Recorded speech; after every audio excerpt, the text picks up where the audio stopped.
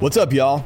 You're listening to The Goat Rodeo, a podcast about how to do life, family, travel, and small business, all on your own terms. Let's get to it.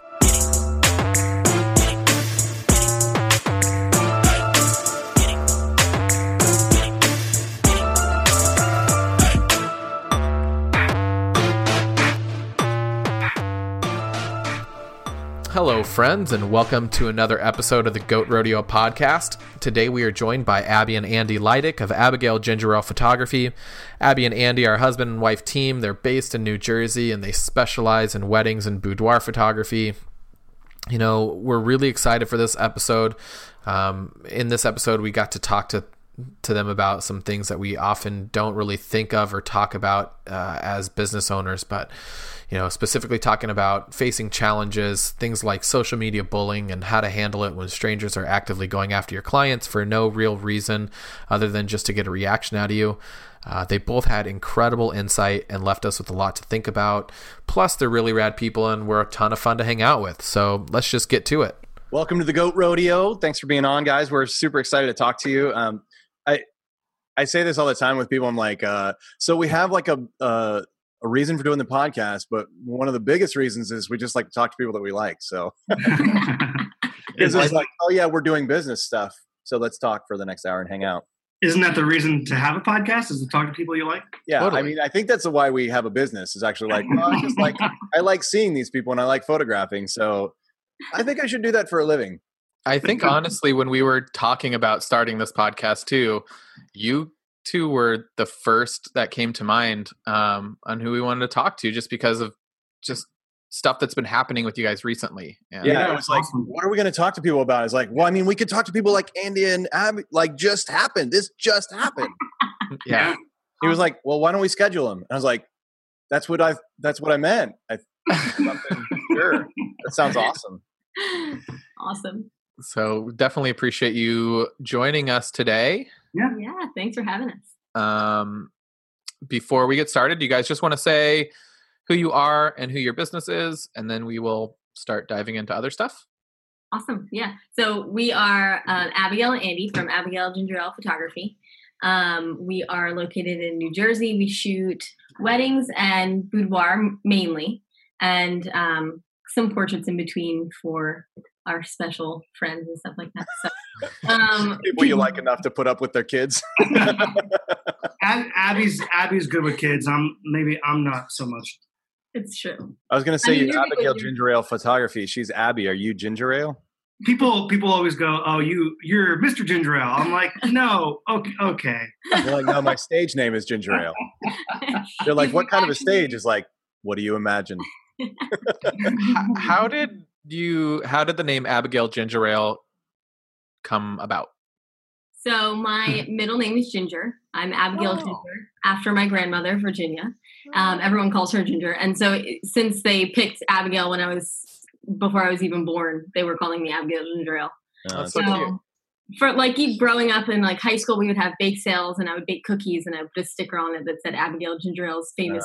Built in. Yeah, so it kind of made sense when we started taking pictures of I started taking pictures of our daughter Lucy when she was born. And the photography business grew from there.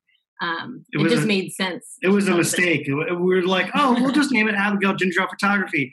And then we would go to a wedding professionals conference and people were like, oh, Abigail Gingerale, that's an amazing business name. And I'm like, wow, we didn't do that on purpose. It just kind of happened. Yes, it is. We spent many years perfecting it. It's so fun to say. Since she was a child.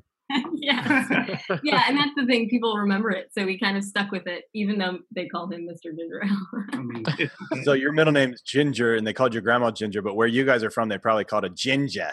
Yeah, well, no, actually, that's Boston. Yeah, no, so it's my grandparents are in the South. They're in North Carolina. So, in my mind, that's what it will always sound like. I mean, so we're in Central Jersey, so we're right in the middle of New York and Philadelphia. So we have a very diverse, very diverse accents around us. Yeah, and you guys have none. No. I hope so. I don't know. I don't. You have what we call the Ohio accent, which is a neutral accent. Yes, exactly. Cool. Awesome. Cool. All right. So we like to get started whenever possible with this with something we're calling the Full Truth 5, right, Chad? Yeah, man. Just 5 fun questions. Jamie loves it so much he likes to introduce it. It's just 5 fun questions. They're just silly, but we'll start there, okay? Well, they're not all silly. Some of them are really serious. True. Like don't this build it up like that, because then they're going to be disappointed when it is serious. They're like, I thought this was supposed to be funny, Jamie. All right, so we'll start with the serious one. All right. If you got arrested and there was no explanation offered, what would your friends and family assume it was for? Ooh. Do we each get to answer? I think it would whoever. be definitely different answers. Yeah. I don't even know what my family would say about me. What would they think? Like if probably for answer for each other. Okay. Okay. So. But if you knew. Yeah. If she got arrested. Yeah. But if you did know, what would it be? Okay. So. You answer for me. Okay. I think everyone would think that it was something that had to do with your car. Really? Because you broke so many cars, so many years in a row. It would have something to do with the car? Yeah, like crashing your car into somebody or something. Well, there was a time when I think there was like a 5-year stretch when I went through like a car every 9 months and I got tickets. I got like 9 tickets in 18 months. It was bad. That's significant. Yeah, it was really bad. I was pretty close. Let you have a license? What? And they still let you have a license? Yeah, I think I was pretty close. My insurance for like liability only in New Jersey was like $400 a month. It was just stupid. It was bad. Well, it's not stupid. You're a liability. Yeah. That's what insurance is. It's much better now, but yeah. What would mine be? Oh, geez, I don't know. Everyone thinks you're so sweet and so nice. You would probably just get let go. I don't think you would get arrested for anything. For mistaken identity. Right. They thought it was someone else. They didn't say that would be it. Oh, it's got to be someone else. That's what they would say. Yeah. Oh, yeah. Good. Well, that's nice. Mine would be like, yeah, I always assumed it was going to happen. Mine would probably took this long. Mine would probably be car related too, Andy. Just so you know. Also went through a stretch where it was like speeding. I was broke, but I would get speeding tickets. I couldn't afford to pay for insurance or registration or my license renewal, so I would just drive anyways. And then I'd get caught. My car would get impounded, and it was expensive. It really helped. It really helped with your financial situation, right? Whew, yeah, I thought I couldn't afford it before. Right. Yeah. That's what they're like. They're like, you think you can't afford it now? Wait till you get busted. Worked 4 times as hard just to try and break even. To be not legal. Yeah, from like 19 to like 21 was a really rough time for me with cars. Yeah, it's gotten much better now that I have a kid and I'm married, but I straightened it out. A little more responsible. So, I just totally lost it. I looked at it and then I missed it. What's something everybody has to do but nobody looks cool doing? Ooh. This is more of like a woman thing, but when you're wearing a romper, you think you look really cute, but then when you have to go to the bathroom, you have to get naked, like completely naked. Yeah. So like a couple weeks ago, I wore a romper to a wedding to shoot a wedding in, and it was like the best thing until you get to the reception and you haven't peed or gone to the bathroom all day. So I'm going to the bathroom and I'm soaked in sweat because it's summer. So I'm disgusting. There's like dust sticking to me. I had to take my hold fast off and hang it on the back of the toilet thing. And then I had to get completely naked in this like the reception hall bathroom.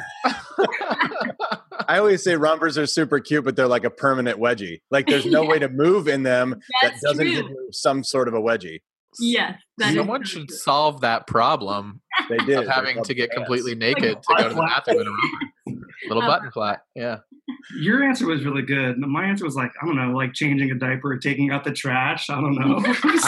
I always think things like flossing. You know what I mean? Like no one looks cool flossing. Everyone looks like a complete moron. Like because you're trying to stick your fingers in this delicate little piece of string in the back of your mouth, and you're an idiot doing it. And I say picking a wedgie. Like, yeah. I don't pick. I just do that like step to step. Yeah, that's even worse. Where everyone knows what you're doing because you got this like little like step to the side butt pop. Yes.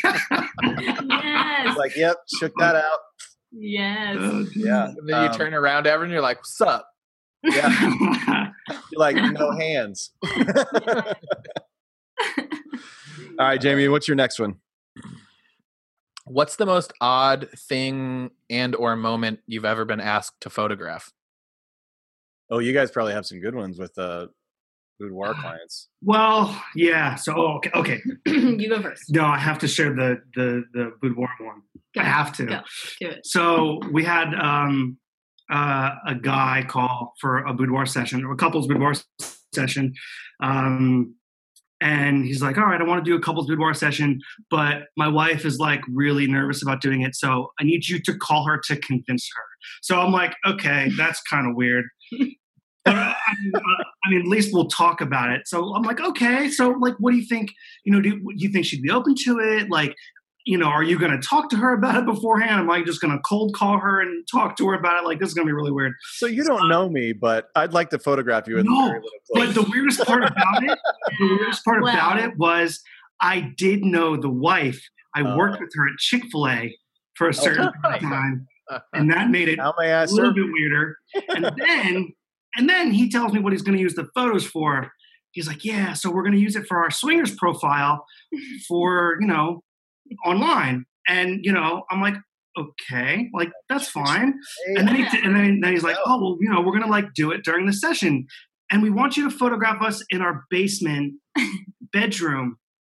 And our basement bedroom, like not like their basement. They have a bedroom in the basement for this specific thing, I guess. And then they said, and we have a lot of kids, so we can't ever find a babysitter, so they'll be home upstairs. I'm like, no, that's, and they want to do it. Is there any way to lock the door? It was just a lot of like little things that were like, wait, what? Yeah, it's like if you could take all the weird things that people ask and make it one single request, that's what it would sound like. Yeah, like it was like, all right, that's kind of weird, but I can deal with that. And like, and then there's this course. Yeah, all those things together were just a little too much. You know what, though? There's a testament to keeping passion alive. Yeah, right? I'm not going to knock anybody for whatever it takes. Yeah, that's what makes you happy. That's totally fine. Yeah. But for my business, it was just a little much, I think. Yeah. A little uncomfortable. Like, well, no. What made it weird was when you called him, you got the impression that like he wanted us to join in. Yes. I think that was like the weirdest thing. So my favorite part of this story is that you told all of that part of the story, and then you said, and what made it weird was... Well, it was the whole situation caught us so off guard that I had to call Mike Alabac. I'm like, Mike, dude, you're used to this kind of stuff. Like, what do you think? Is this normal? He goes, yeah, that's weird. If Mike's saying it's weird, it's weird. Yeah, Mike says that, but he's getting requests that people want to do it with complete strangers. Yeah. Yes, yeah. I just saw that. That's crazy. But Hey, there's a market for everything, right? Right, exactly. So I was like, I just think that we're not the right photographer for this scenario. Yeah. I think you're looking for someone named Larry Flint. Yeah, no, I just didn't want to be invited to have sex with anybody in the middle of photographing. It was just, Well, their kids were upstairs. I mean, why not, dude? That sounds like a dream party. Oh my God. So fun. Yeah, I don't know. It's a nightmare. Request verified. Yeah, that was a good one. Yeah, that's a top 5 reviews kind of a thing. So is that 4? Do we do 4 already? That was 3. 3. Oh man, see, we got so many more. What would if you could build a pool and fill it with anything, what would it be filled with that you could swim in? Anything. I mean, I like swimming in water. That's totally fine with me. I'm simple. Your dreams are just wild. Yeah, Andy's the type of person that like doesn't like lotion. He doesn't like sunblock. She makes fun of me because I make her put suntan lotion on me because I hate. And this is really funny. I hate the feeling of the lotion in between my fingers. So I like wash my hands afterward. So yeah, she's like, she always. I probably till I was like 17. I made my mom we had this stuff called unkers on my back when I was sick because I hated the way it like would not wash off. It's like Vaseline based. You know what I mean? It's like it won't go away. And so I was like, put this on me, please. I can't do it. Well, let's see. I think the Orbeez. I was so thinking that. Yes, that would be fun. Like if we were gonna like really go for something crazy, I would do the Orbeez just because it's really interesting. I don't know. I've always wanted to like. Thank you, kid videos on YouTube. I was going to say, think of how many millions and millions of Orbeez you'd need to fill a pool too. There's a YouTube video about it. I've seen several where people fill like small like pools with it, and it's like bag after bag after bag, and they have like 4 inches of Orbeez. It's crazy. Imagine how much money in Orbeez that is too. What are Orbeez? They're like little balls that absorb Wait, water. no. You are getting a bag of Orbeez Amazon to your house today. Your kids don't play with Orbeez? Am I going to hate them? Yes. No. Because they get everywhere. You're not going to hate them like glitter, though. It's like no, that's true. Or Play-Doh. They're like way better than Play-Doh or glitter.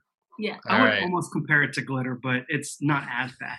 They can break. It's like if you think of a diaper that's like filled with like the water absorbing stuff. That's pretty much what it's like that. So if you break the outside, it gets like jelly and gross. Oh.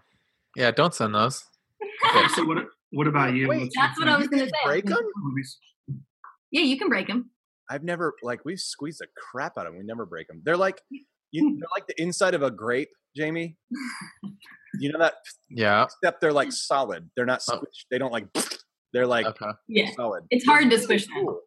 And if you put your hand in them or like squeeze them, like I don't know, they're just really fun. He's ordering them now for you. I can see that he is right now. No, I'm not doing anything on my phone. All right. Again?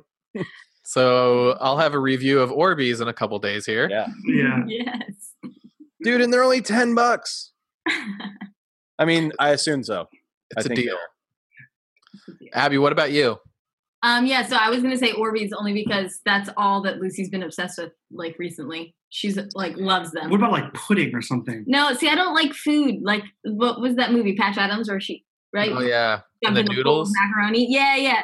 And I like food all over my body. Just seems horrible. Why would you want? Yeah, it does kind of gross me out too. Yeah, I could do Jello. Noodles wouldn't be bad if they weren't like sticky. Yeah, you know, like I don't want buttered noodles. Not even just texture. Like they get like the wheaty kind of like stick. I think we call that gluten. Yes. Gluten-free noodles are worse. Gluten-free noodles, which are like made out of zucchini. Here's some styrofoam. I'm swimming in a noodle pool of zucchini. All right. Give me something that people do on airplanes that drives you crazy. Well, the one time I was on a plane by myself when Abby and I were married. I had to fly to Atlanta for an engagement session. And the dude, so I'm like, I have the window seat, and the dude on like in the middle of the other two, like across the lane, he was clipping his toenails. Oh no! It was. No. I'm just looking at the people around me, and we're all thinking the same thing. And I'm like, how is this happening? I didn't have enough sense to take photos because I was so shocked, but it was so terrible. That's bad. So awful. Oh. I don't even know if I have one. That's not like something people do. That's something someone horrible does. Yeah. I mean, if you're clipping your nails anywhere but like your own space, then there's something seriously wrong. Like a trash can. That's where you clip fingernails. When I was like 19, I used to work for a coffee shop, and this dude would come in and clip his toenails like once a week. I'm like, man, you gotta leave. This is gross. Like you don't see how gross bro. How do people think that's okay? I have no idea. Dude, did you see that video of the woman shaving her legs at the pool? I almost I didn't even know, and I don't have like a queasy I almost vomited on my laptop. I was like, the very thought of that, I was like, have you seen it, Andy? No. I need to go watch it. Send that to him on Facebook Messenger right now. It's really funny that you mentioned that because we were driving to a wedding one day, and Abby, I'm driving, and Abby's in the passenger seat, and she forgot to shave her legs, and like I'm wearing a dress. Abby's the type of person, she's like, if I want to shave my legs for 2 weeks, it's cool, and like I don't care, so it doesn't bother anybody. I don't have time for that. But we stopped at Wawa to pick up shaving cream. She's in the passenger seat, shaving her legs at a red light, and there's a guy in a utility truck next to us. Like, what is happening? Like, why is this happening right now? But again, I had like paper towels, and it was my own space. I wasn't like forcing other people to watch it. No, it wasn't in a public pool. Except for that we were at a red light and everyone could see. It was awesome. I just think like, what'd you wash your? Oh, are you tooling it up? Look at you. You're an awesome person. No. How do you? And there's like people like right next to her. Oh. That is not a backyard pool. It has feet markings. Like No. how deep this is. That is 100% How? a public. Wait, here's the best part. Oh, did you see it where she shakes it into the pool? No. Oh.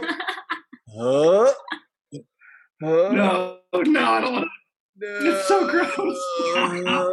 Oh God, it's so gross. Oh, no, thank Please you. take it away, Jamie. Go back to the regular screen of people like not shaving their legs in a pool. Oh, Oh man. yeah. Good time. Yeah. No, man, that's too much. I like little things that people do all the time on planes that I'm just like, why are your shoes off? This is not your house. I don't care if you had flip-flops on. They're protecting your funk from the floor and from me. What about socks? Would socks be okay? It's the same thing, man. It's the same thing. Does your sweat like impermeable to your socks? Like, no. Keep that stuff on. I'm totally guilty that I totally take my shoes off on long plane rides. Oh, not unless you have slippers to put on over top of them. Mm. He's like, Or fine. like putting their feet up on the like, Jamie, you're unmuted, Jamie. Hold See, now I have a problem. I'm short. My feet dangle. So they swell because they're not touching the floor, you know? I see you sitting on an airplane seat just like. Right. My feet swing, so I got to take my shoes off, you know? Chad and I debate about this because I wear flip-flops everywhere. So, Which is fine. Totally fine. Wear flip-flops. I don't care. Don't take the flip-flops off. They're protecting your funk from the floor. I don't know how unfunky your feet are. And if they're anything like anybody else's feet, when they're in contact with rubber directly, it's like guaranteed sweat. Yuck. People put their feet up on the foot rests or the arm rests of the people in front of them. Oh, like, yeah. I will rip your toenails off. Like, There's That's a picture. Yeah, there was a picture on Facebook of somebody's like it was, and it was somebody's feet like sticking through bare feet. No. Sorry, can I borrow a fork real quick?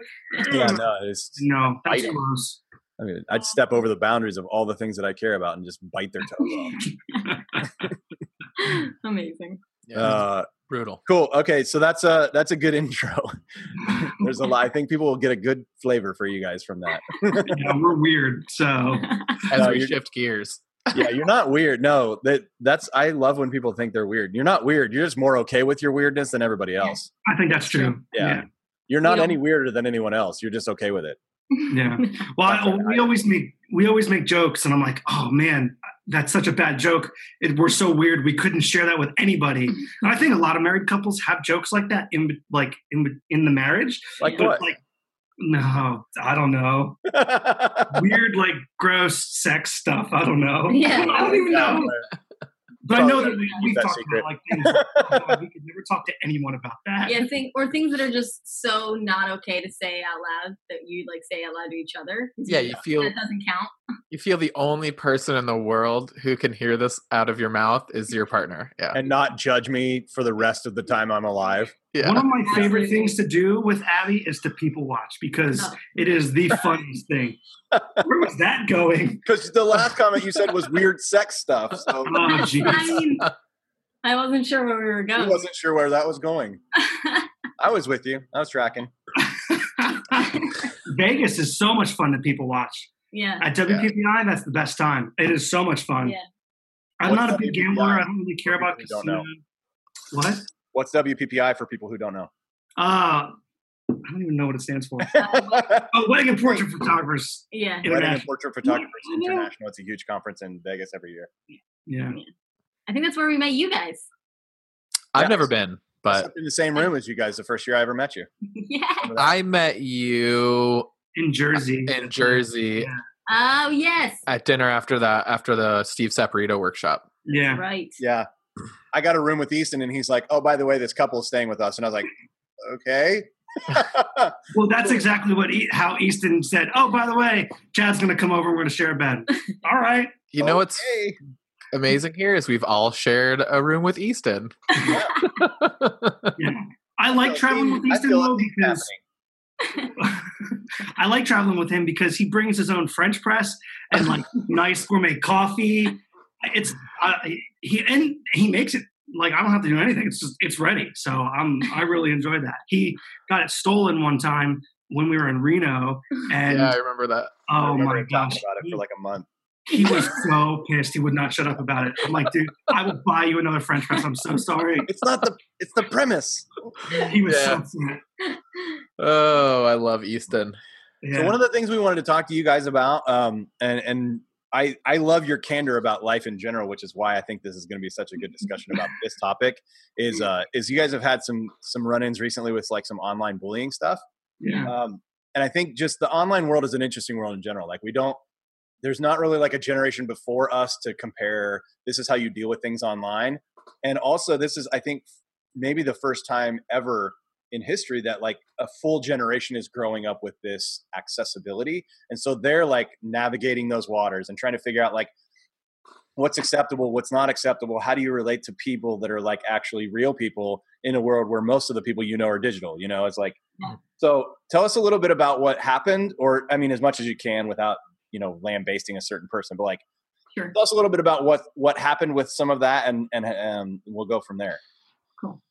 Yeah. So I was like in Walmart with my sister, and my sister. I think you have to say the Walmarts. The Walmarts. I was in the Walmarts with my sister. With my cousin. Yeah. She does helps run our Instagram. She does. She's our studio assistant, basically. Yeah, so we both get notifications for our Instagram accounts, and so our phones kind of light up, and we're like, "Huh, what's that?" Because we have a lot of followers, a lot of comments that happen in our account, so a lot of times you just ignore it. But this was like I saw the word like "fat" in my little like notifications on the boudoir account, and we opened it up, and it's something about. Just a really horribly mean comment about how this person is fat and disgusting or something like that. It's not the first time someone has said something inappropriate on our boudoir account. Yeah. I mean, the style of boudoir we shoot is very unadulterated. I mean, we don't Photoshop people. We don't change their appearance at all. We capture what we see. So it's all real people. I mean, even the people that we have come in as model calls are real people. We don't use like models per se. So right. I mean we've dealt with some like mean comments before, but this one just like that we deleted it, but I also screenshot it just to have it and see who it was. So then I looked up the person. I could tell everything about this young girl pretty much right off the bat because of all of the info that she had on where she went to high school, where she was going to college, what sports she played. I mean, we knew a lot. With her tagging her parents in photos. I found her parents on Facebook, and then they're her parents' businesses phone numbers. So just to have information for myself in case anything happened, I saved everything. So then I messaged her, which we now know you shouldn't do. Andy was really mad at me, but I was just genuinely like, hey, what's going on? Why are you making these comments? What can I help you with? And I feel like I was upset. I'm like, no, you don't ever do that, because then it's just going to egg her on to do it even further. Right. And then, so we deleted the comments and we blocked her. Yeah. And we have like 7 Instagram accounts. We have we each have a personal account. We have like 4 business accounts for different things. Since she started going on each one of the business accounts and commenting stuff. And I'm like, this has just gotten way out of control. Yeah. So, I mean, eventually, obviously, as fast as we could, as soon as she would comment on an account, we would delete. Right. And then block. While we are the victims, but it's really our clients who ultimately are the victims of that. And that, to any business owner is horrifying. So we just need to do a little bit of damage control and shut her down from everything. Yeah. And so the first initial comment she made was on a maternity picture. So thinking about initially my head goes right to, oh my gosh, what if my maternity client sees this and already doesn't feel like herself and already feels big and is dealing with the world image calling her big, and then sees somebody this young skinny girl call her that, and how that would make her spiral and make her feel. And so then that's why I messaged her, because I was just like so taken back that this happened, that I messaged them kind of like right away without thinking. So I definitely think that would be, if I'm giving any advice to anyone, it would be don't message them. Don't do what I did. Don't do that. Because that clearly didn't work, and it clearly wasn't, even though in the moment it feels right, it's just not the right thing. I just don't think you're not gonna reason with someone, and you're not gonna make them see reason. They're doing it because they think it's fun. They're hiding behind a cell phone screen, so it's easy for them to do that. So there's not a lot of guilt associated with that. So you're not going to make them feel that guilt. You're not going to make them see the reason behind, what they're doing is wrong. So it just doesn't make sense to even engage at that point. You know, one thing that I loved from you guys when all of this was happening, because you went on social media to like a private group and were asking for advice. I loved how objective you were trying to remain through this whole process, because I know if it were to happen to me, I would likely just Mama cut it. Meet it head on and piss some people off, piss those people off, and make the situation much, much worse. Yeah, oh, that was Abigail. I mean, she was really, not that you were trying to make it worse, but you were very fired up about it. She's very, I mean, I think so. We've both been bullied. I was bullied in high school, and you were bullied at some point. Yeah, well, high school age. High school age. So, I mean, we've both been, I mean, not just cyberbullying, but like in person. I mean, so we know how that feels. It sucks. And no matter how much you tell yourself you're going to let it go, it ultimately, it does affect you on some level, whether it be minor or major, so we know what that feels like. And it just sucks. So, I mean, Abby immediately, goes, and gets super emotional. And I immediately think about the business, and I'm like, no, we must protect everything, so those are our personalities. She maybe I was the voice of reason there. I don't know. We flip-flop, voice of reason flip-flop. But yeah, I mean, she was very, very hurt. I mean, hurt for this girl, because she just had no idea what she was doing, and hurt for our clients, who, thank God, we were able to delete it almost instantaneously. I mean, I just, there was one time like a year ago where someone had commented something and the client saw it, and we were like, oh crap, this sucks. Yeah, so we actually got notified by the client that there was a comment, and she said, I wanted to share these. I signed a model release because I thought it was really empowering, and I had such an amazing time at the shoot. But then, I get these comments, and I just spiral back into these bad thoughts about my body. And I was like, oh my God, what's happening? So obviously, same thing, deleted or screenshot it, deleted it, and then blocked him. But then I had this awesome, our VIP boudoir group, I had this awesome community of women who all jumped on the post and gave this girl every type of compliment you could ever imagine. There was like 50 to kind of comments on it. Yeah. But that doesn't happen all the time. I mean, it's not a super. It's tough because once you feel that, like, it's tough to repair that, and especially because they're old wounds. I mean, some of the people that come to us have been dealing with that their entire lives. So they come to do a boudoir session to feel good about themselves and to, kind of overcome those feelings, and then someone says one word or three words and they go right back. So it's really tough. Mm-hmm. How long, this most recent scenario, how long did it last? How long was this girl not very attacking? Long. It was about a night. No, I mean, the comments, I mean, it was probably about 15 minutes. It was very short. Well, that was longer than that. I mean, I think it was very short, because once she knew that she was blocked from one account, she went to the other ones, because, I mean, you're Abigail Gingerale. We have Abigail Gingerale Photography, Abigail Gingerale Boudoir. I mean, they're all interconnected, so she just popped from one account. Search Abigail Gingerale, and whatever pops up is on. Will pop up. Right, so yeah, I think it was pretty quick. But I mean, luckily, I was sitting at home and I was able to kind of address things very quickly. But I think that definitely if we had not like deleted and blocked her right away, then it would have gone for however long she was on the page. Well, no, it wasn't just her, because once we blocked her, she had her like boyfriend, her buddy, her boyfriend or something go and comment a bunch of stuff. Well, and I was like, what are we going to do if this continue? I mean, I can't sit here all night and delete comments and block people. Yeah, because she would tag him and then get blocked, but then he would still have the notifications, so then he would get into all the accounts. So then it was both of them a couple minutes apart. Yeah, tag teaming the accounts. I just thought it was really incredible that you guys didn't go after them in a way that could severely hurt them in the future, and that you're hoping that. I know. I was just gonna say, what kept that from happening? Like, you knew where they went to school, you knew how to go. Listen, I think, you know,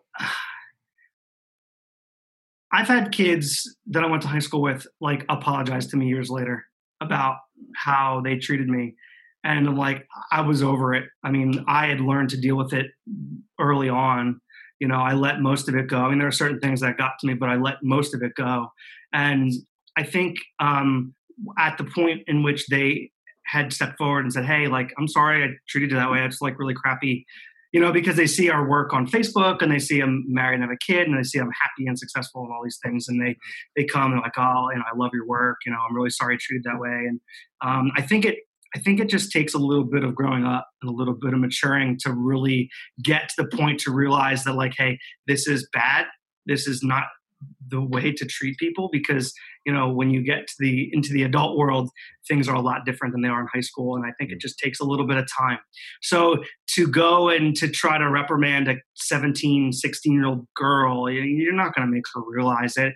Abby was fully prepared. I mean, she had an email drafted and everything, but we had talked about it. And I said, you could ruin this girl's life, and it's just not worth it. She's going to realize it. It's just, I don't think you're going to force someone to realize, like, the impact of what they're doing until they go through something like that later on in life. Because the cool kids in high school, when they get into the workforce and they get bullied by the senior people in whatever job that they're in, they realize, oh, wow, this kind of sucks, and it takes them a little bit of time to kind of realize that. So I don't think you're going to force anyone to realize that at that age. Yeah. I think it takes an incredible amount of restraint on your part, which is a testament to who you guys are and that objectivity and trying to sit back and really, like, reason through it. Like, how do we most effectively approach this situation?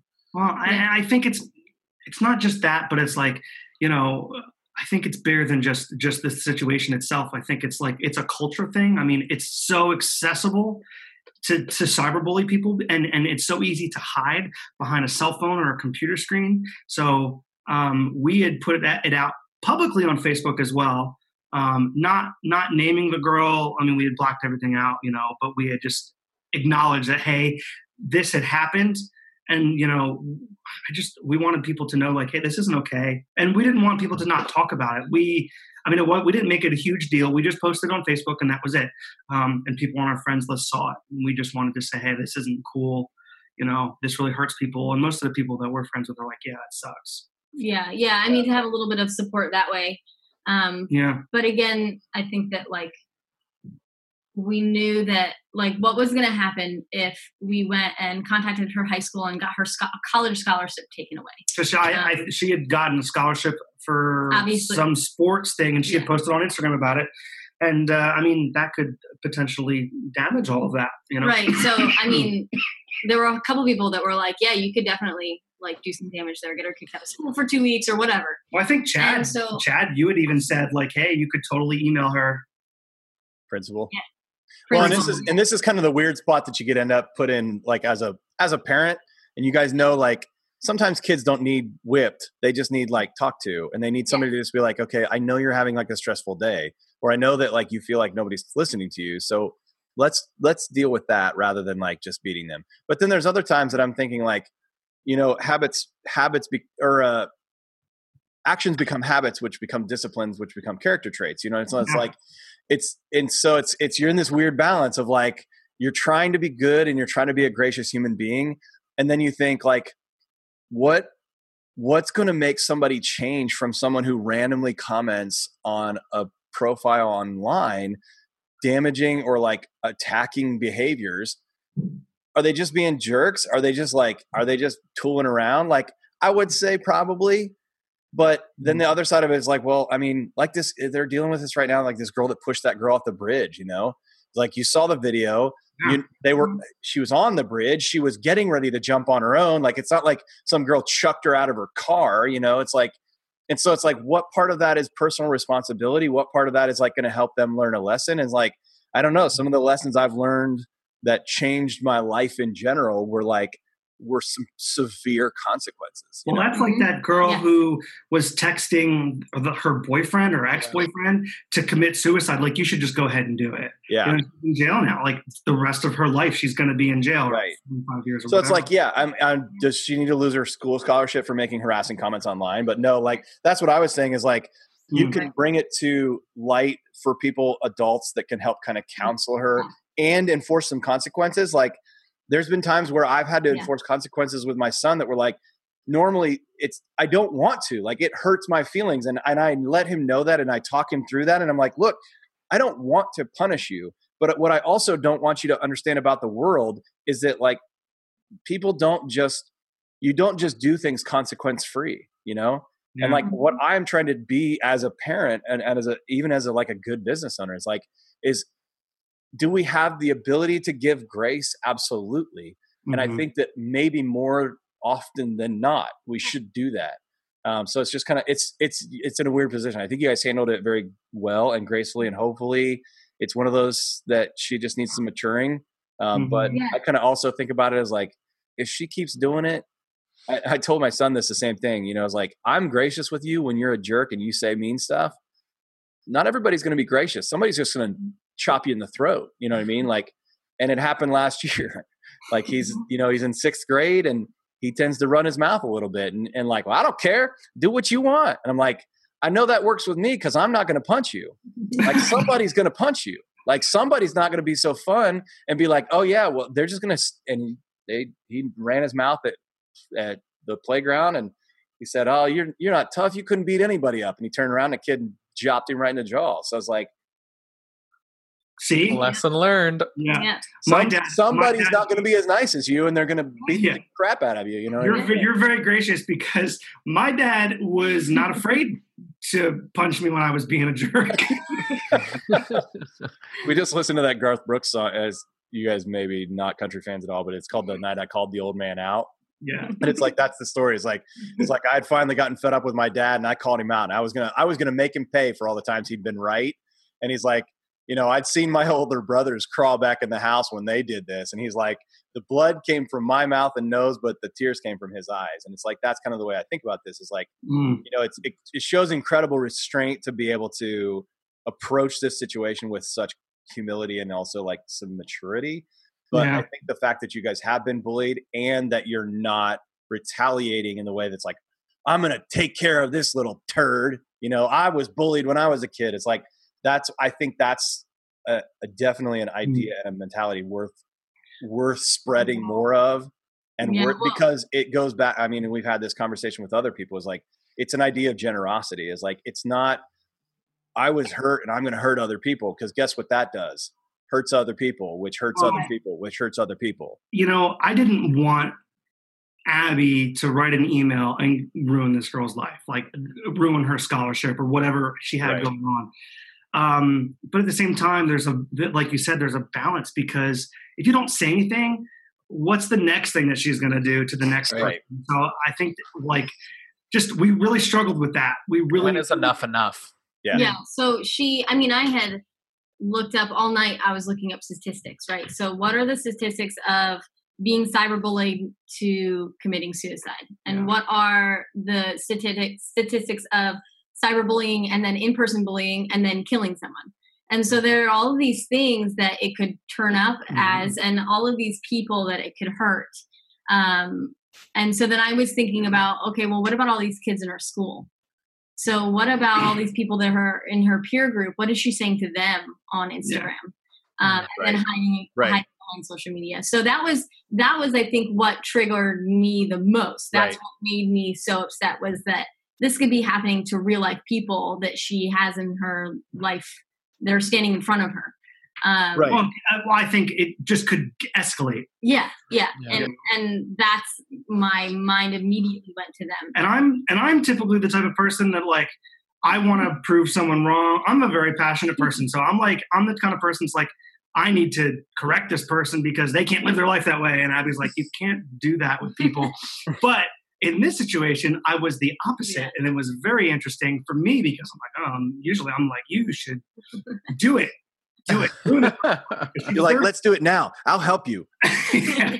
So, I mean, the whole situation was very interesting. I mean, we learned a lot about just protecting ourselves and protecting our clients. You know, I think a lot of business owners and a lot of photographers would say, you know, we love what we do and we love our clients. But, I mean, we really do. And our boudoir clients give us joy. I mean, we have people come into the studio and they come in scared and nervous and they leave a different person. And that transformation is why we do what we do. They don't leave a different person. They just leave a person who sees himself more honestly. Yeah. They were always that person. Yeah. Maybe it's easier to just say they leave a different person, but I mean, you do what any good creative more self-aware does. Maybe. I was going to say, you do what any good artist does is artists see the world differently. Yeah. And so what you do in photography and what you guys do in your boudoir is really all you do is help align them with what is actually there versus what the image they tell themselves. And that's a really good way of saying it. You know, that's what we love and enjoy. What? I said, you're welcome. Can you write that down for Absolutely. Me? Yeah. No, it is my vision. It is my thorough understanding of why creatives and why artists exists. And why they are immensely valuable and irreplaceable in our society is because they do what you guys do. You love people so much so that some stupid kid could bully your clients online and you have compassion on them rather than lashing out on them.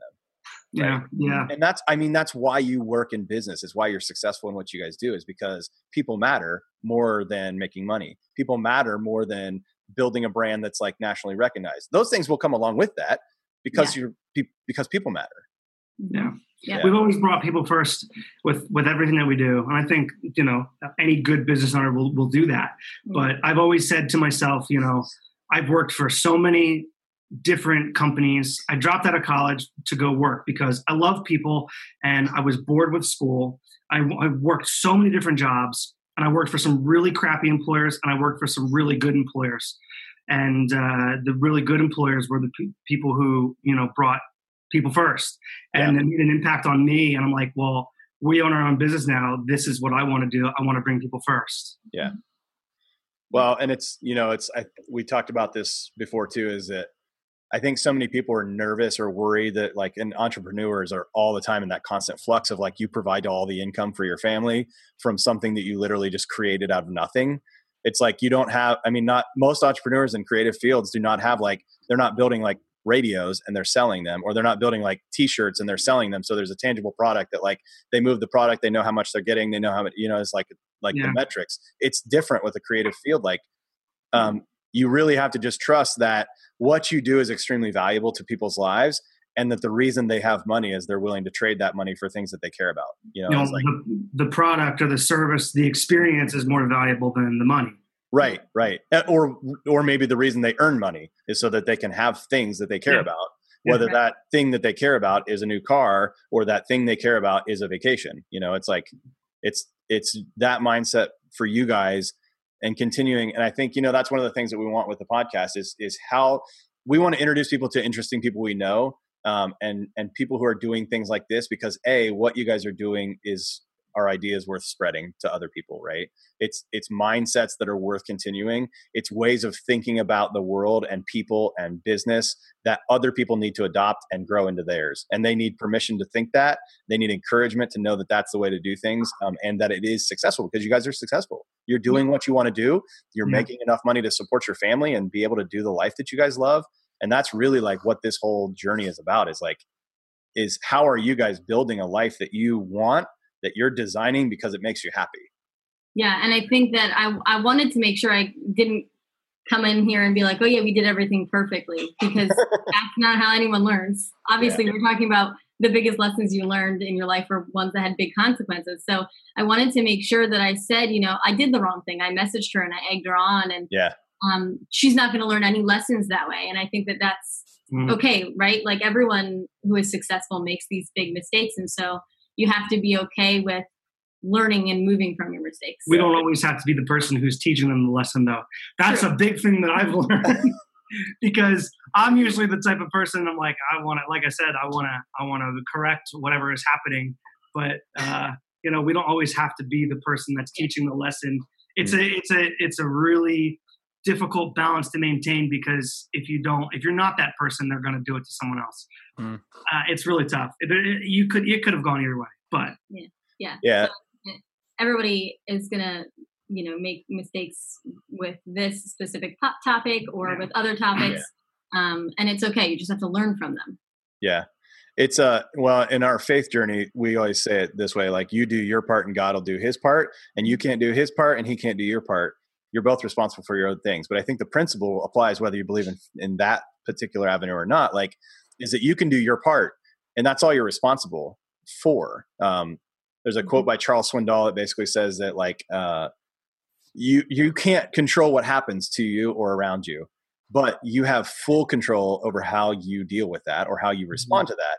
And those two things combined will determine the outcome, right? Up until the point that you respond to it, it doesn't have an outcome. And without your response, it's just a thing. And so it's like, when you look at situations like this, one of the coaches I follow says E plus R equals O is like, event plus response equals outcome. It's like with something like this, the event happened and it was just a thing, right? It was just a brick that they used to build the house, but it was also, this girl used the brick to throw through a window, right? It's just a brick. It's not anything of itself. And so when you approach it like that with a combined calmness that Andy helped push into this situation, it's like, it's just an event. This girl is just a girl. The comment didn't change anybody's life when it wasn't there, and it didn't change any life after it was there.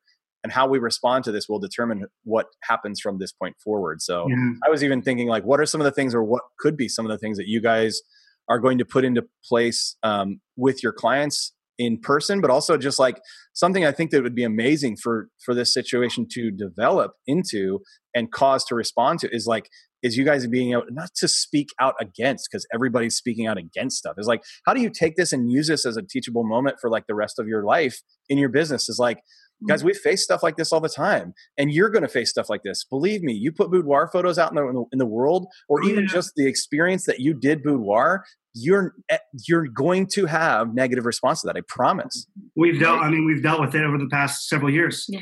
My dad is a pastor, so hold on. Can we take a 2-minute break so I can use the restroom? Totally. Yes. Jamie, get a cup like everybody else. I don't want to piss into the microphone, Chad. Like running the sink. We're recording. Yeah. Yeah. Shh.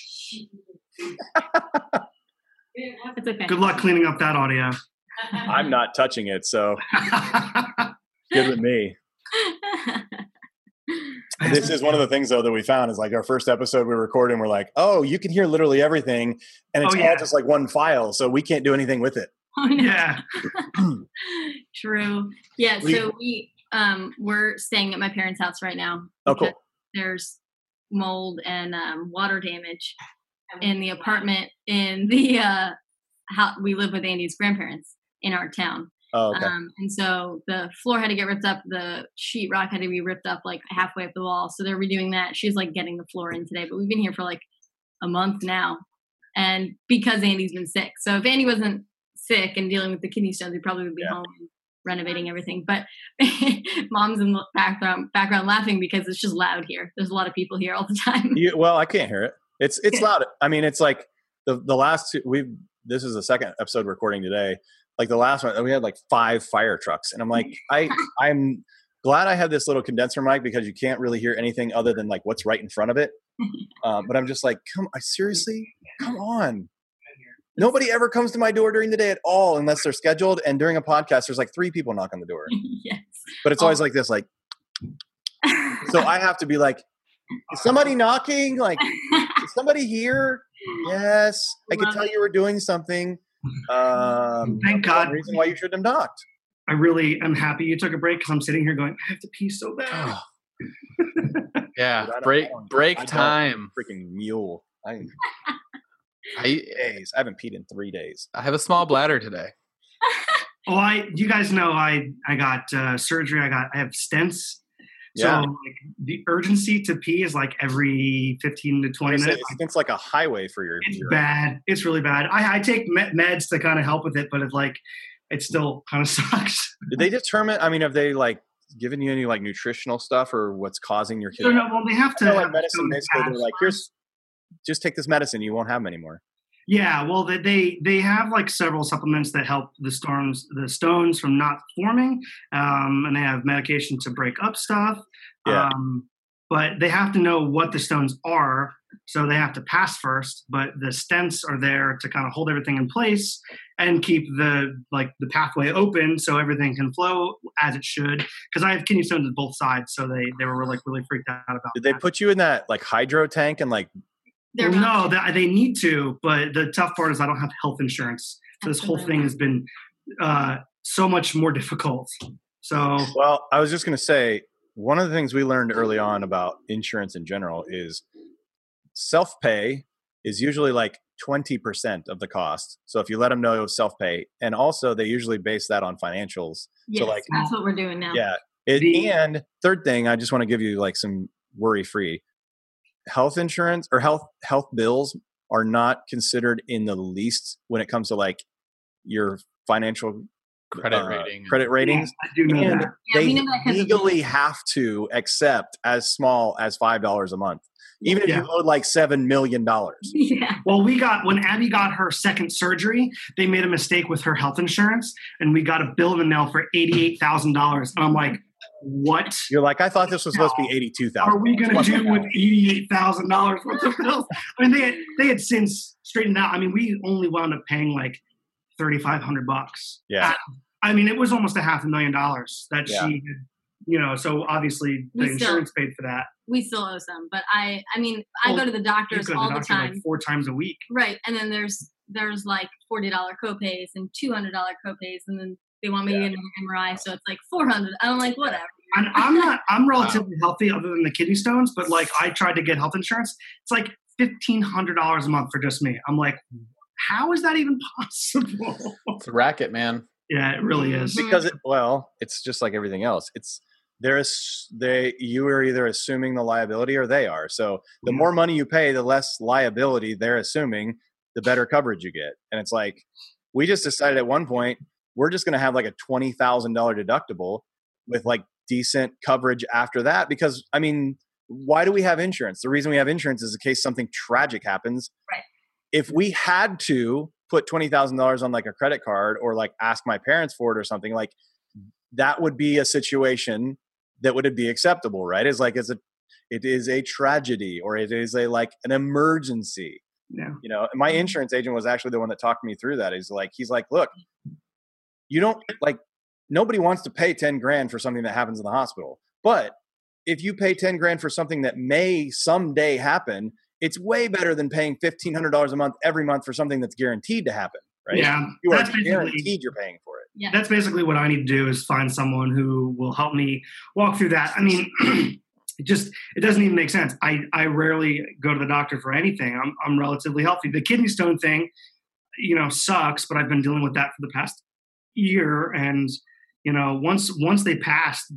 And I really don't, the last one I developed was like, I was 21 when I got it. And that was 8 years ago. Yeah. So right now it's just finding people that will let you self-pay. And the problem is the surgical center, to your point, won't take a self-pay. They want payment up front, and they want like 30 grand up front. I'm like, I don't know how that's going to work. But so anyway, we have 2 weddings this weekend, and I'm going to go shoot them with 2 stents in. It's going to suck, but we have a second shooter to kind of replace me. I'm just going to go and hang out. So we'll see how it goes. Well, so we were talking about before Jamie had to pee. Yeah. What were we talking about? We were talking about consequences. Yeah. Yeah. So. Yeah, but we were talking about just dealing with something about like dealing with life in those kind of terms of dealing graciously with people is like, I think that's kind of the thing is like, that's why we wanted to do this, is that we feel like we need to put more of this out there. We need to continue to celebrate people who are dealing with life in this way, because I think that's the thing it's really easy. It's so much easier to just respond to those things, right? It's so much easier to just be like, F you, I'm going to get you, like, and I feel like so many opportunities like that are being encouraged in people that like, you should stand up for yourself. Okay. So that's absolutely true. But what does standing up for yourself look like? And how are you guys? And then, that's what it was. How are we going to approach that from like the proactive side of things? Right. Yeah. That's what I wanted so to say. that it's not that we can keep them from happening, because you can't keep anything from happening. You can't legislate good behavior. Right. I think one of the things that you said, like, how do you protect yourselves? How do you approach situations in the future? And I think the answer is pretty simple. I think we just do exactly what we've been doing. I mean, we obviously have found a system in our business with boudoir photography that works and that affects people in a very positive way. And it's not just like one thing here, one thing there. It's the entire brand. We approach the entire brand that way. So we change nothing. I mean, we're always going to run the risk of having a cyberbully or something happening, or someone calling one of our clients fat. I mean, it's just an unfortunate reality that we deal with on an everyday basis with technology.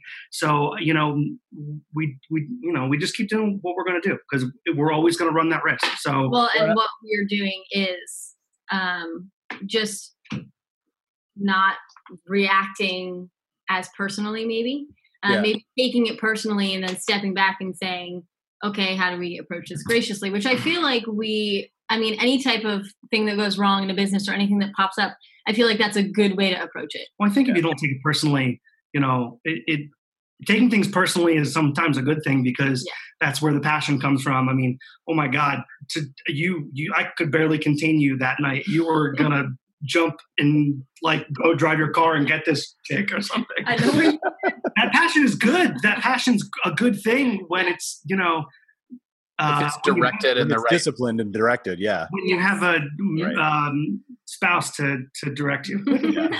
Well, and even into that point, I think that like it's very easy and common in our society to look at things or hear words like discipline and think like negative consequence or negative things about that. But like really, well, yeah. And I was listening to a show. They were talking about the difference between fear and anxiety. And I think so many times we deal with anxiety by trying to avoid anxiety producing things. Yeah. And it's like, that's not the point. Your body does this because it's a reaction.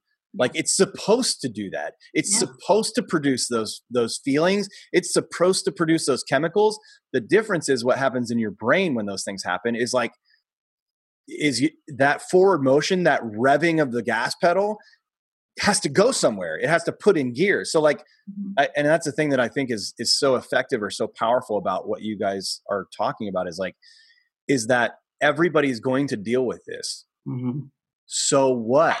So what do you do about it? Right. Is like, and you said like in prepping your clients and knowing this stuff happens is like, we can attack this situation by trying to avoid bullies and trying to like shut down accounts and limit commenting and attacking those who attack and like trying to take it out on those kids that are like leaving bad comments. Or you can tell the other people like, look, you're doing boudoir. Like, I just want to let you know, like, this is what's going to prepare your heart for this, because you need to know this is stuff that can and probably will happen, even with people you know. But like, you also need to know that the things you know about this and the things that you believe and the way you feel right now about yourself is more true than those things. You know? So it's a very difficult balance to maintain. I mean, this whole thing is difficult because, there's a lot of clients that come in that are like, they're on the edge with themselves, with their body, how they feel mentally and emotionally about their body. I mean, they're really struggling. And I mean, there's one client that comes to mind who, she did beauty pageants when she was younger, and she was, a little bit chubbier, and she's very curvy, gorgeous. She was one of our wedding clients. And the first thing that she said to us, do you know how to photograph curvy women? We're like, she said plus size in the plus size. We're like, yes. Doesn't everybody? Like generally with a camera. Exactly how we photograph every single other person. Right. So she had done these beauty pageants, and that had really affected her in a very, very negative way, to the point where like it was affecting her relationships with the people around her. And she had done a boudoir session with us, and it changed everything for her. And I think if we had prefaced her boudoir session with what you had just said, I don't know if she would have done it. And it's so that it's really difficult. Well, no, I wasn't even thinking like preface it like before they ever come in. I'm just saying like is you know, like when your kid has something really awesome that happens, but it's really only awesome for them. Like other people are probably going to be like, yeah, dude, everybody goes to the bathroom and the toilet. It's not that big of a deal, right? Is that something that I found that is as a dad, as a business owner, as a friend, is like people need reason to celebrate, and they need somebody to come alongside of them that says what you're celebrating isn't stupid. It's really totally worth it. Even if it's only worth it to you, that's all that and I don't know if this is an original thought or not, but like the way I've been thinking about this is like, you guys know Paris exists. You may have seen pictures of it. You may have like gotten photos from it. You maybe even got a postcard from someone, but you've never been there. Or I don't know if you have. That's just an example. If you've never been there, it really doesn't exist for you, right? It just kind of the idea of it exists. Mm. So like what you feel, what you see, what you experience is like in your experience of the time in this world, that's what you know. And that's the most important things to you.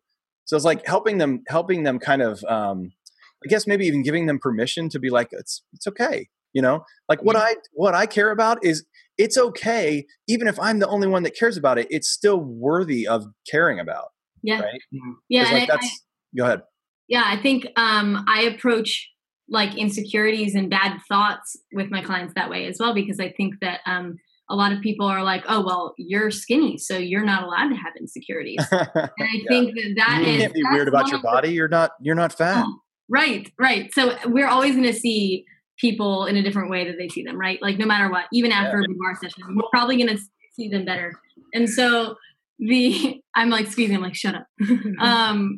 But I think that giving them permission to feel those things and to just approach it that exact same way, even after the fact, even after bad comments. And like you said, they had the shoot, and those are those feelings that they need to hold on to, and giving them. Well, a person's perception is their reality. So the minute you give them permission to kind of like, hey, this is okay. Like you're allowed to feel this way, but you can also kind of guide them to be like, hey, it's also to feel okay to feel this way too. Yeah. Like you can love yourself, and you don't have to give a shit about what people say. You don't have to care about, what people think about you. It's okay to feel that way. And you can or you can't. You can or you can't. And it's the decision is up to you. The fact that it exists you literally have no control over that, which means that you can't make it happen or unhappen. Mm-hmm. So you either do care about it or you don't care about it. It's up to you. If you care about it, then you put energy in that direction, and you care about it, and that's your fault.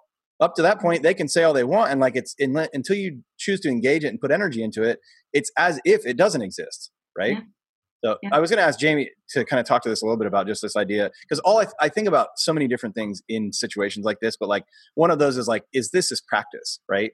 It's like it's practice. They're practicing feeling that way, and they maybe are practicing thoughts that they want to think that they don't think often because they practice other thoughts way too often. And I was going to ask Jamie about working out. Is like, I know Jamie was not initially like, dude, I can't wait to work out. It's going to be freaking awesome. But he's been practicing working out for a while now. And it's like, I just wanted to kind of add that flavor into this, because I think you have some value to add to that. Yeah. I mean, I think when you practice something, it creates a mental shift. And for me personally, God, it sucked. I didn't want to go to the gym. I didn't want to work out. I don't want to lift weights or exercise.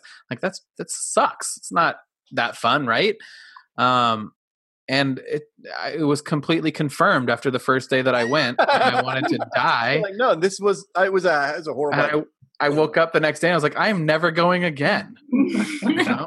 But after a couple days, I wasn't so sore, and I was like, all right, I made this commitment.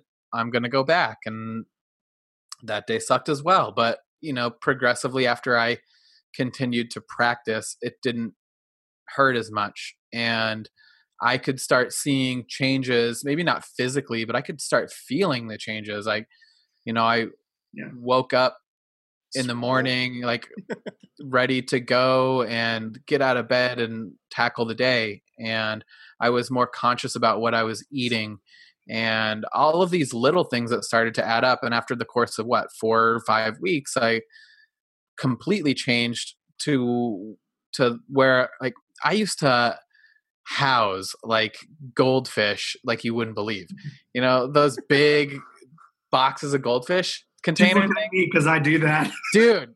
So true. Andy, you and I, man, I could go through like 5 of those things a week easily. I could just sit all night and just shove them down my throat, right? But I still love them. But now I have gotten to a point where I can control like that craving of, like, I sit down, I'm like, dude, I gotta eat some goldfish. Like, I see them now and I'm like, that's tempting. Yeah. I really want them. Yeah, you and I need to chat, because that is like, that's tough. Well, so I mean, you're so busy all the time, and you make excuses like, they're really good excuses. I'm not going to say. What's that? I said they're really good excuses. All the ones we tell ourselves. This is why we still eat them. Oh well, yeah. I mean, listen. It's either I can order out and spend 15 minutes with my daughter, or I can cook dinner and not spend 15 minutes with your daughter. Yeah, so it's really difficult. You can spend 15 minutes with your daughter while you cook. It's true. I know, and it's the excuse I make. So I'm not letting myself off the hook for that. No. It's well, this is the thing. Is like they're all and this is like I could care less about CrossFit, but I love CrossFit. I love my gym, and one of the reasons is they help me understand that, like, disciplining yourself is not discipline. It's actually freeing your life up to do the things you want to do. But the reason that you can't do them now is because you're not disciplined, right? You have all the money you need. The reason you don't have the money you want to spend on the things you want is because you're not disciplined with the money that you have.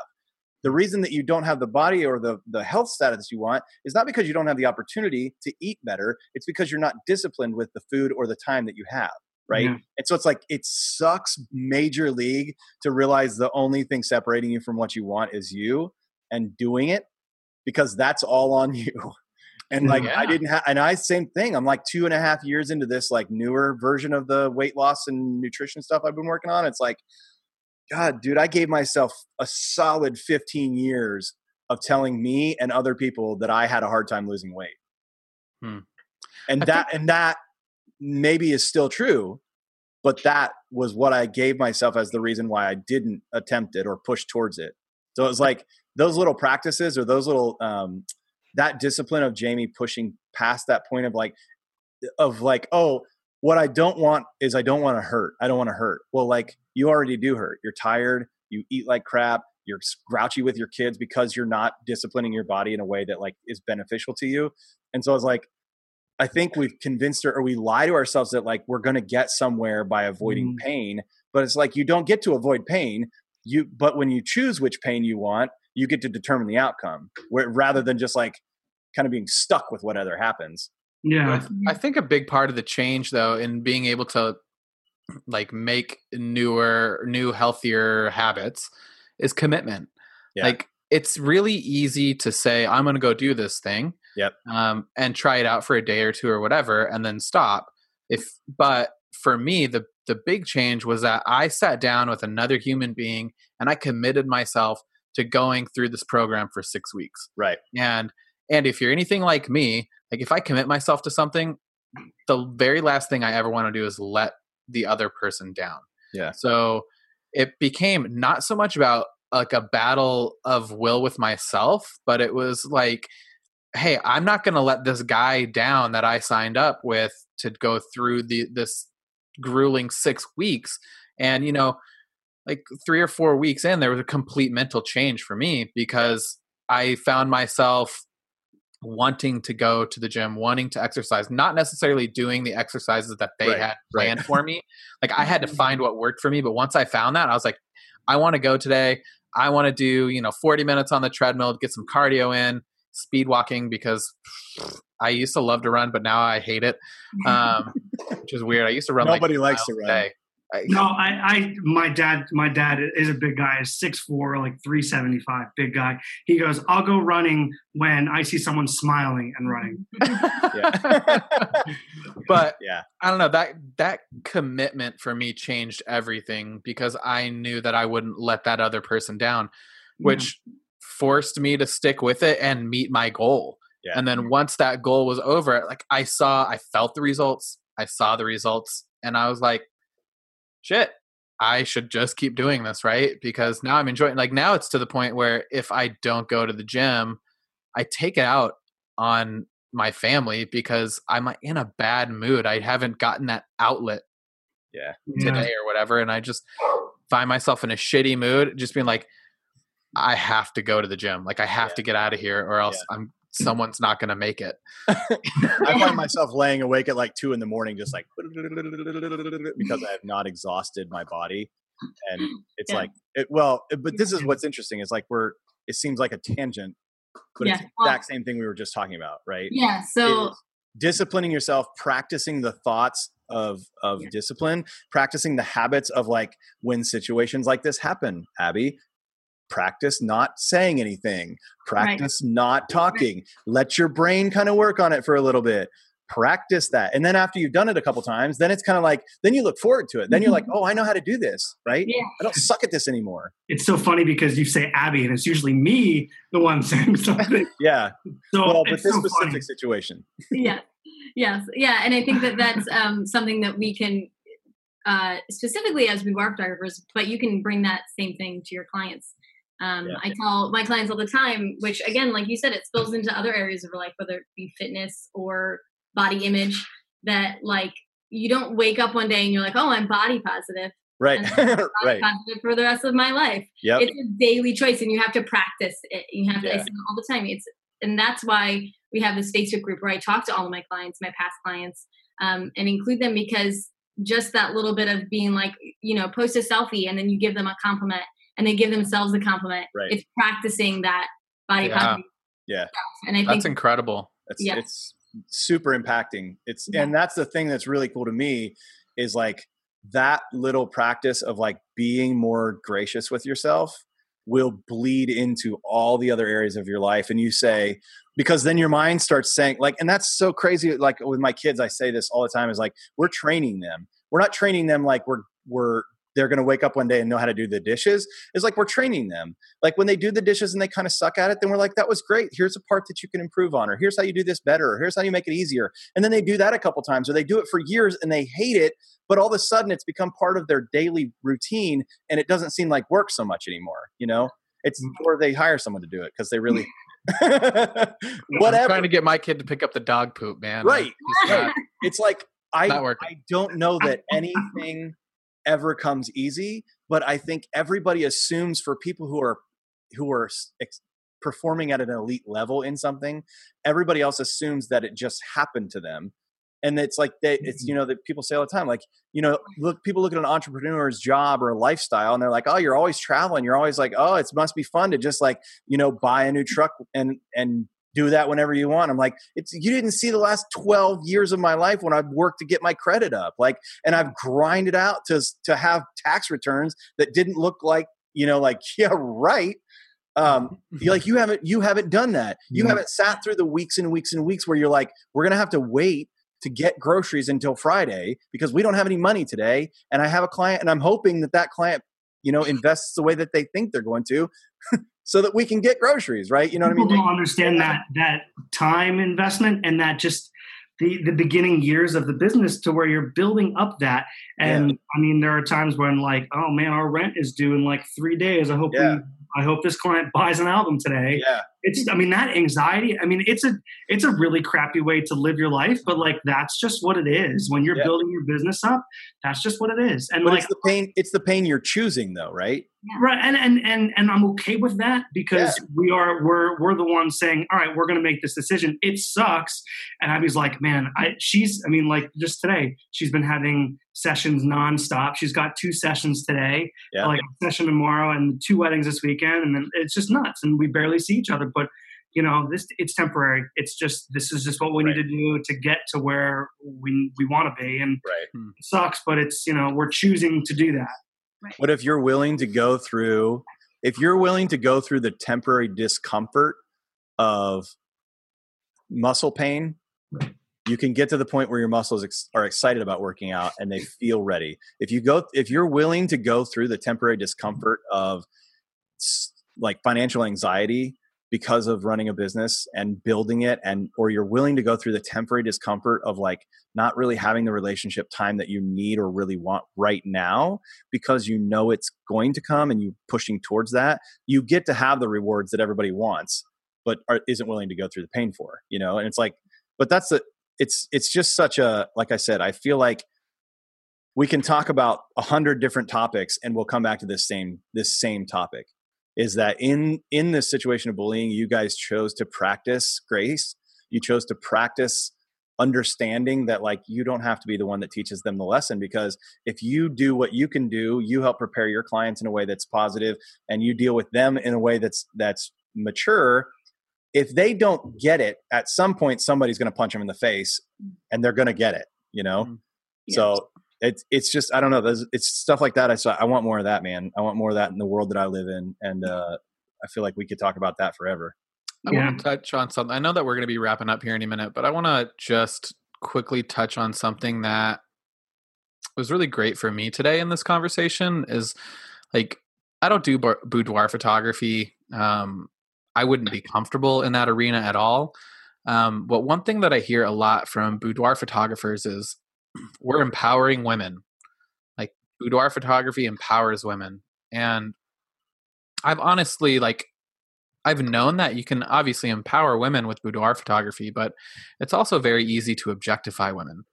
But one thing that really stood out to me was just a few minutes ago when you said that you go into your private community and you have people post a photo and you guys are complimenting each other and you're bringing that positive energy. Like that right there embodies empowering women to me. And I think it's beautiful because it's something that when I hear boudoir photographers say like we empower women, a lot of times I cringe because I'm like, what? As long as they're in underwear. Like, what the F does that even mean? Like, what are you doing to empower these women? I mean, telling a woman that she has a beautiful body, that's great. But getting a woman to see those things in themselves is where real change happens. And yeah. And I think that to wrap up like a ton of the topics we talked about, the boudoir session is the first step in them practicing their body positive and their view of themselves. Well, and they're connecting their like how they feel to their body. It's not like they need to be naked or they need to be in underwear to feel empowered. But you have to think about it. These people most of our clients are in their late 20s, early 30s. They've just had a kid. They just went through a divorce, or they've been through this major life event that they feel like they need to they just need an uplifting experience. You're connecting their emotions and their thoughts to their body and to what they see. Yeah. And I think that, and I say this at least like 3 times a day. I say, if the end result was not photos, if you didn't get any photos from this, if you didn't receive a product or an album or a profile picture, it's all worth it for the experience. Yeah. That's what was just going on in my head. It's the self-realization. Of what's beautiful about you. Well, and a lot of the times, sorry, just quick, but a lot of the times that's like the pictures they see of themselves laughing and the pictures they see of themselves like making a funny face because they feel weird or something. Those are the pictures they love the most because they're seeing their personality and they've missed that and they've lost it. And so that's what is important, is that experience and seeing who they really are and their personality. You do a really good job of making people feel comfortable, and that's what's amazing about what you do, because Jamie, I would not feel comfortable shooting boudoir by myself, first of all, because I'm a guy and I just feel like it's really tough. I know there are guys out there that do it, but sometimes it's just easier to connect with a woman that has those same insecurities and feelings. And I mean, we could talk about that for another hour. I don't want to dive into that. But I mean, Abby does a great job with connecting with people. And I'm just in awe watching her like do what she does. And I mean, I don't know if there's many people that do what you do on that level. It's just it's amazing. Well, and a lot of it comes from, I'm sure, the fact that you've dealt with your life, right? And you've dealt with body image in ways that people can't imagine. And you've dealt with all of the things that people deal with, and you're putting your vulnerability out there as like, this is why I'm strong, is because I have all these vulnerabilities, which makes people like, I always call it like it's like soul echoes, is like people, even when they don't communicate with you or have heard you, if they've recognized that in you, it's like some part of that speaks to them and they want to be around that. It's like conversations like this. It's like, I don't care if you know us. I don't care if you've ever heard the podcast before.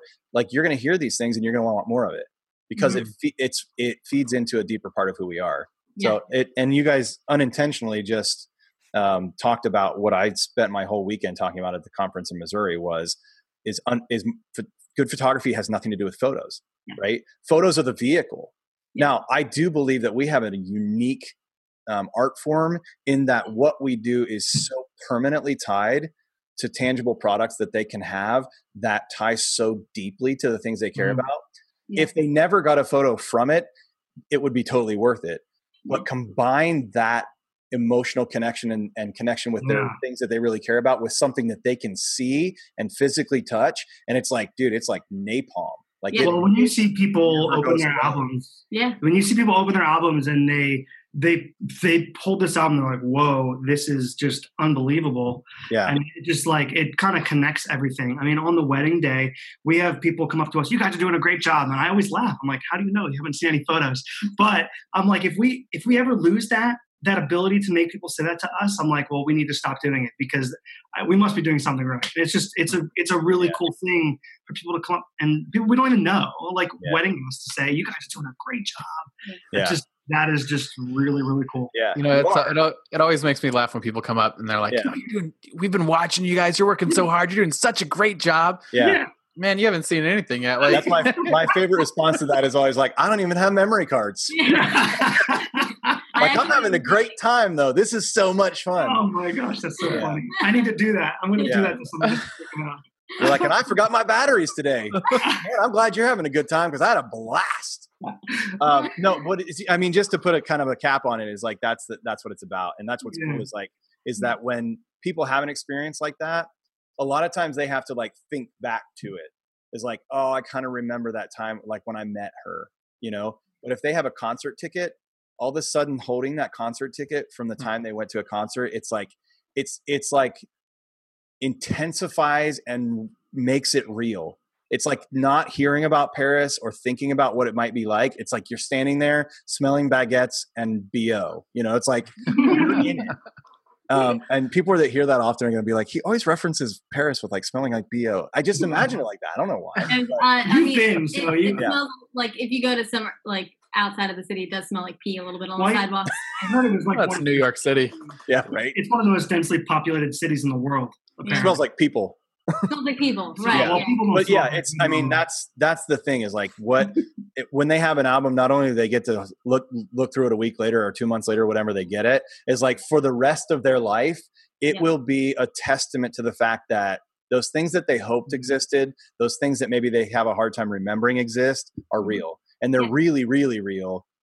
They're in front of them, you know. So it's like that's what I don't know. I'm super excited for you guys to continue to grow, for what you're doing for the industry, but also just in your lives, man. I'm so happy that you're finding things that are not only fulfilling to you guys, but are like helping other people be fulfilled, because that just like reverberates back and forth, and it's super awesome. It has its days, but yeah, we love it.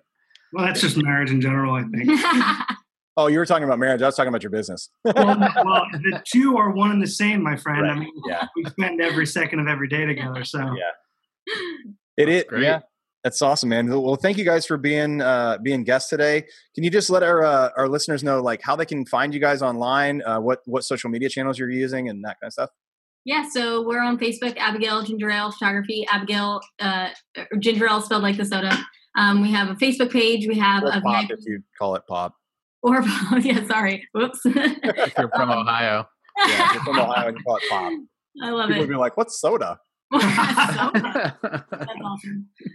And then we have for women who are listening, we have our women's only VIP boudoir group. And it's a community, just like we talked about before, lift each other up and share boudoir photos if you feel like it. And then Instagram, we have a lot of stuff on Instagram. We just like to post and share the love and share how much we love our clients and stuff on there. So what are your Instagram handles? Abigail Gingerale Photography, and then Abigail Gingerale Boudoir is the boudoir page. Awesome. Cool, guys. Thanks for your time. Appreciate you being here, and hopefully we can have you guys on again because this has been great. Yeah, cool. Sounds good. We got plenty of stuff to talk about. Yeah, obviously. Cool. Thank you, guys. We'll have a rocking week. We'll talk to you soon. Thanks. All right. Good. Bye. Bye.